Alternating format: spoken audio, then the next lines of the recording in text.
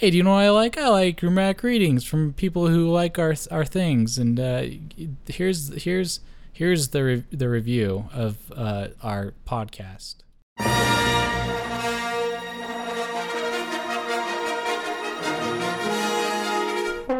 Episode 4, a new podcast. 5-star review by Zombie Dad 2 on July 8th, 2016. Episode 4, a new podcast, is a period of uncreative game design. Rebel podcasters broadcasting from a hidden base in Utah have won their first victory against the evils of conformity and cliché game mechanics.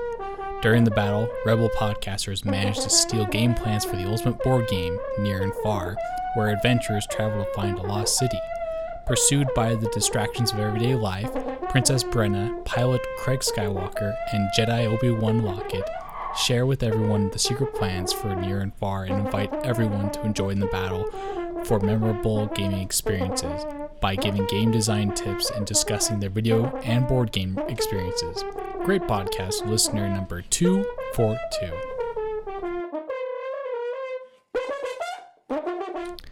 Sorry about that. Due to copyrights, we can't technically use the actual Star Wars theme song, so I decided just to use that instead. Enjoy it. Here's the episode. Ba-da-ba-whoop.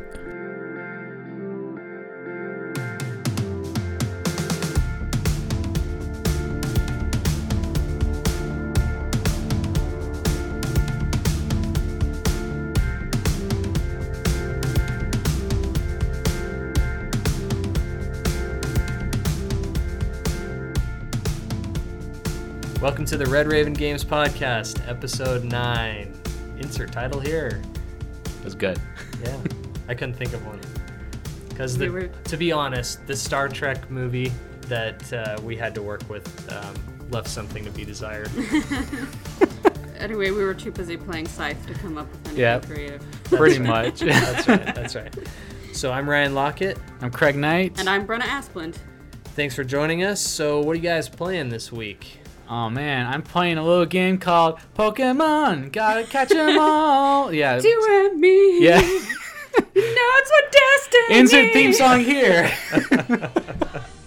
Just been playing a ton of Pokemon Go. Like I'll just go to a park. Yeah, go to a park and just see. It's the craziest thing. I've never seen anything like this where I go to a park and I see like hundreds of people and it's not for like. Pretty weird. It's so social. Yeah. It's really bringing people together in weird and positive ways. Yeah. The weird thing is like that it's weird for me to like think that it's weird to see people at a park.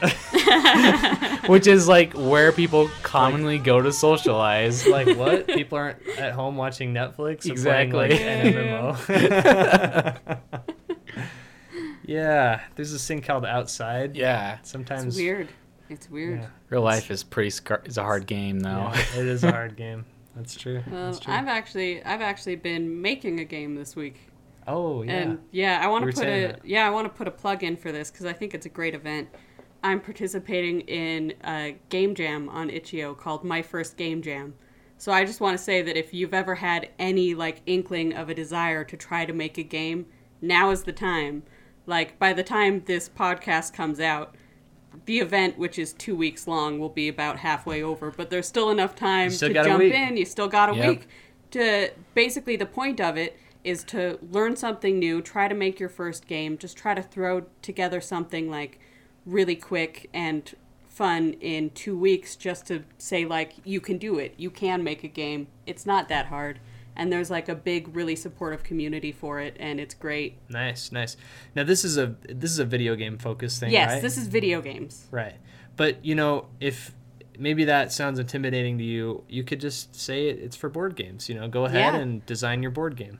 Right? Go ahead. Yeah, I'm sure if you posted about making a board game like on the forums for this event, everyone would love it. Yeah, and often in video game design, they make the game on paper before they make the video game version. One of my friends who's participating in the jam did do that. She made like a physical board game, and now she's turning it into a computer game for the event. Yeah, because it saves a lot of money and time when you don't have to program everything. Yes, it does. We want you to program an entire game within 2 weeks. But see, Go.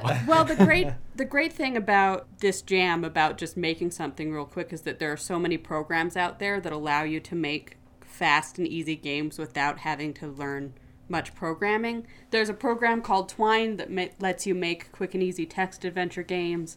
There's a program called RenP that with very little programming you can build like visual novels. There's a lot of resources out there if you don't know programming. So if you know just a little bit of programming, if you don't know any programming, if you've never done anything like this before in your life, but you kind of have wanted to, do it now.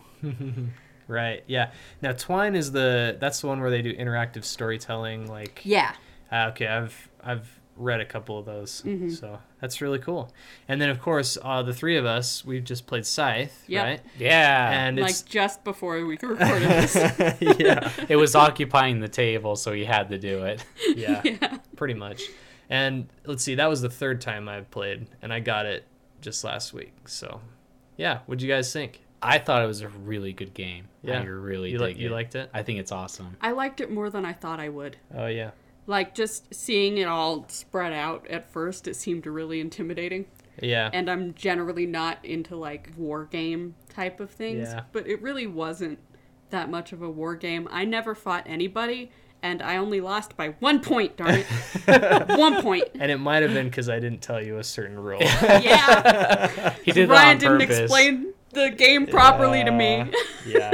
Actually, that's one of the criticisms I hear thrown at it, is that the game looks like a war game, but it's not as much of a war game as it looks like. Like, you look at the cover, you see the big battle machines or whatever, and you think there's going to be a lot of fighting. Yeah. And when Craig and I played, we played with a decent amount of fighting. Yeah. But they fought each other, and I just sat in the corner and built resources. yeah. Now, for me, so this is my third time playing, and I like it more every time I play. I have to say, though, my first play, I wasn't sure how I felt about it. Because when we played it, we didn't really fight each other. It was a very solitary experience. Everybody sort of stayed on their own corner of the board. Mm-hmm. And when it was over, I thought, oh, man, I wish this had a little more interaction in it. And I actually still feel like I would like maybe a little bit more player interaction, because, like, you guys will notice that when you're playing the game, your actions, they have nothing to do with each other. Yeah. Unless you do the enlisting thing. Yeah. And the first game, I did no enlisting at all, so I had no interaction with any player in the whole game. We didn't really fight, and then I didn't do any enlisting, so Yeah. it was a very solitary experience. But this game, it seems like we had more interaction. Yeah. And I feel like there definitely would have been even more interaction if the game would have gone a bit longer. Yeah. Because I had just built a mech that allowed me to kick people off their land without losing popularity, but I never really used that. Yeah. So I feel like I like the game, and I like it more when players focus more on interacting with each other. Like Craig and I, we had like 4 battles, which I thought was cool. Like I was like, oh, this is fun, you know, like, and we're kind of, there's a little bit of tension because we're like trying to vie over the same spaces and stuff. And the first game, like, really, there was like none of that, and that was why it felt kind of flat, that first game. But I think it's just because of the way we played. Yeah, I think it's got a lot of really interesting mechanisms in it. I think playing it again, I'd do more enlisting, because that mechanic took me a long time into the game to even understand. Yeah. And I'd do more upgrades. Yeah. I think those are where I made mistakes. I definitely understand how important that is now, or how useful it can be. This game, it helped me a ton. It did, yeah. So, yeah, it was fun. Good game. 8 out of 10. There you go, folks. Craig Knight. Craig Knight official score. Yeah. So we're working on Near and Far. We're still working on it. Yep. Actually, we're not actually really working on the game this week. Yeah. No. We are working on the Kickstarter campaign. Yeah, it's that time of the year, Kickstarter year. Yeah. Yeah. That's an interesting jingle. Ugh, you're the worst. I know. I just make up jingles all the time. You should leave the jingle, making Yeah, it up to the professionals. So we're working on the project. I'm really excited. I think it looks good. We still need to make a few things for it, but Yep. it's coming along. And we're also working on finalizing the deep fog rules for Islebound. Yeah, so if you haven't seen Islebound, we made a scenario for Islebound called Deep Fog, and it's about this mysterious creature that sort of comes from the depths of the sea and causes this huge fog to cover everything. He's adorable. Yeah, oh yeah. And you have to either defeat him or, convince him to go away. Yep. Yeah. Make friends with him, ask him to leave. Yeah. So all you need to play is just one card. You use the same components, but it changes the game quite a bit. Mm-hmm. And we're going to offer it, for backers of the game. They can download it, and then later, anybody can download it. Yep. It's just a free thing. And, I've played with the rules for Deep Fog, and I thought it was a lot of fun. So. Good. Yeah, it changes things up a little bit if, you want a little more focused game compared to, having a bigger map like Islebound. Of course, I might be Yeah. biased because I did win the game with the Deep Fog rules. did. Yeah. I think you won by a lot, too. I did. You did. Yeah. Well, we have a new question this week. This week, Jason asks, I only recently discovered Red Raven Games and have scooped up Above and Below, City of Iron, and The Ancient World. I was a bit too late to the party to catch the Islebound Kickstarter, but I'm checking every day for the Near and Far campaign to begin. Now that I know the Above and Below Kickstarter extras will be available in Near and Far's campaign, is it possible that we'll ever see the extras from Islebound as well? The Metropolis expansion and Deep Fog scenario sound great, and I'd love to get a hold of them. Yeah, so we sort of answered part of that already. The Deep Fog scenario will be available to download for anybody to download. They can do that at our website. Yep. That'll be we'll make that available generally when we release the game, and the street date for the game is August 17th. As far as and the Metropolis expansion, that comes out in around December. So that'll be something you can just buy. Yeah, both of those things will be available to everybody. The Metropolis expansion will be available for purchase. The Deep Fog is just free. Yeah. Now the special wooden tokens in the game, they're just fish and lumber. Yeah. Those will be harder to get. So. And the wooden boats, right? Yeah, and the little wooden boats. Yeah, those are genuinely Kickstarter exclusives. So. Yeah, but you know what's interesting about the game is, you could go online and find replacement tokens and ways to make the game look cooler. Yeah. I think it's got a lot of potential for that.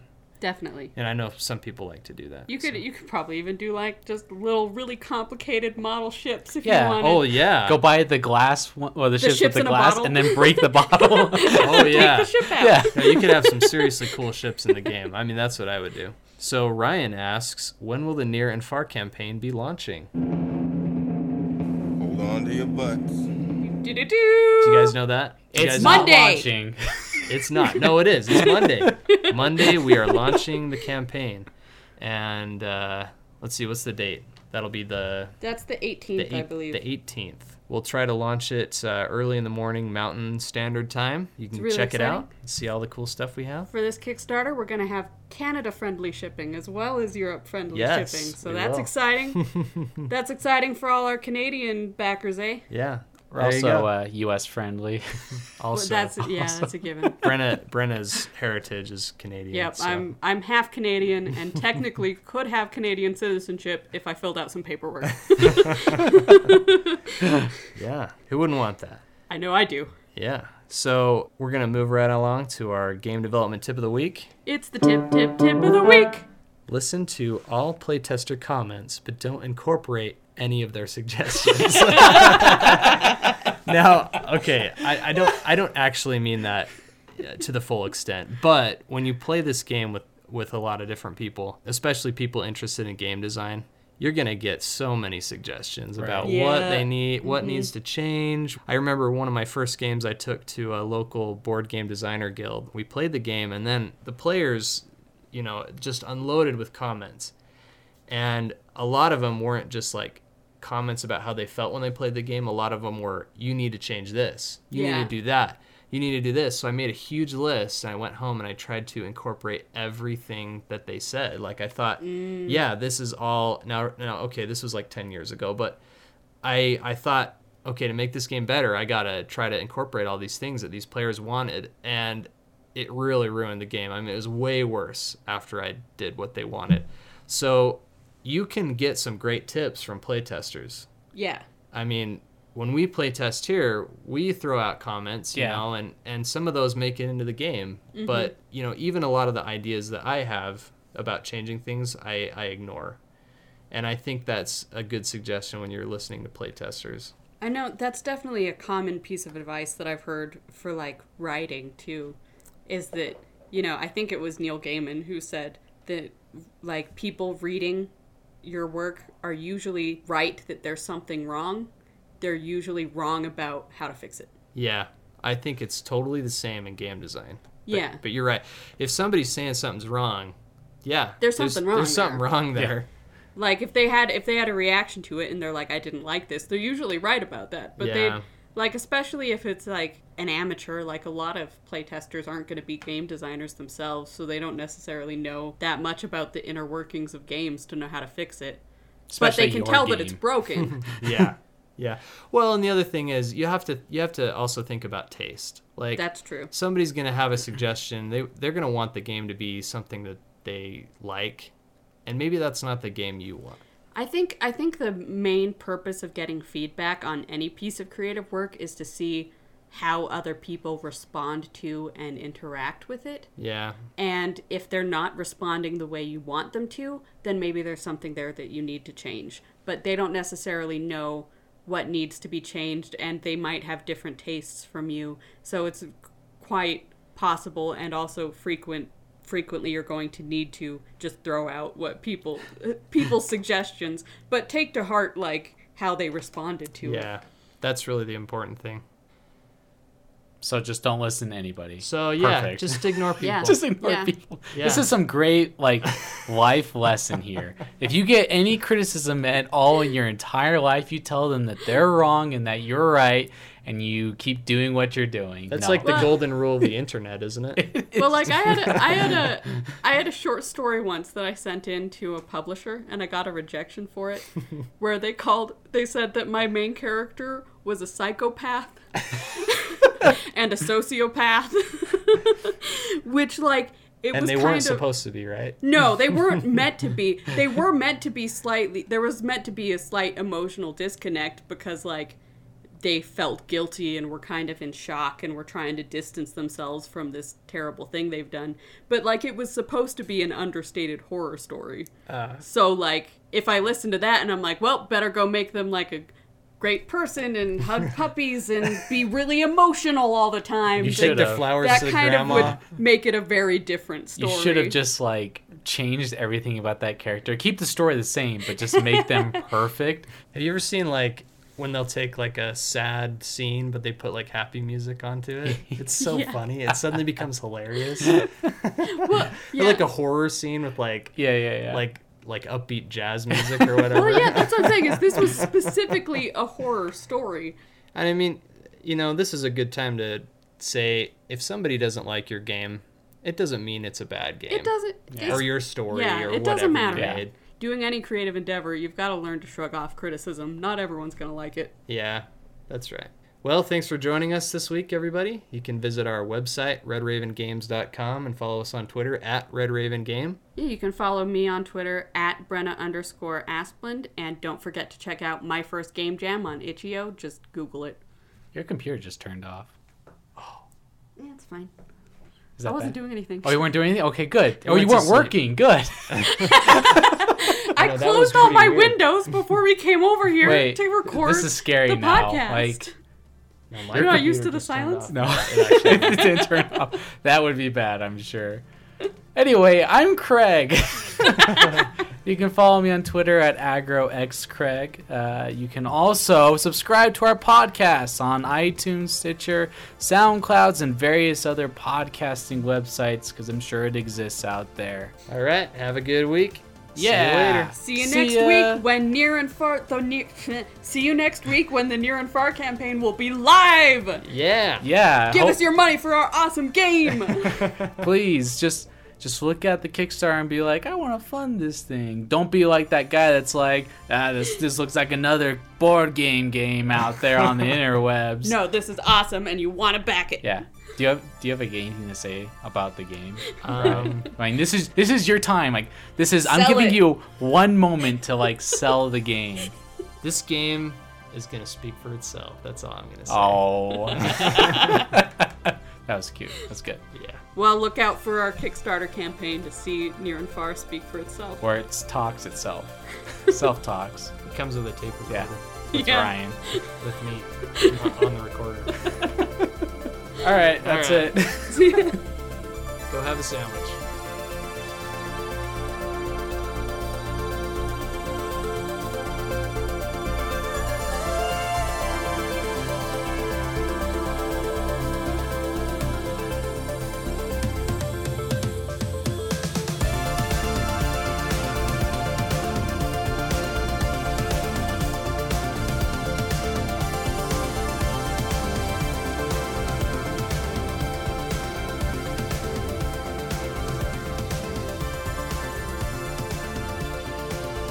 Yeah, you just do insurrection. We gotta be careful with this title, though. That's what I was thinking. Yeah, that's why I'm like, I I wonder- feel like we need to name it something else. I wonder what they were thinking in the the marketing meeting. Yeah. Like, who came up with this name, right? We should just do an insert title here. Yeah. All right, here we go.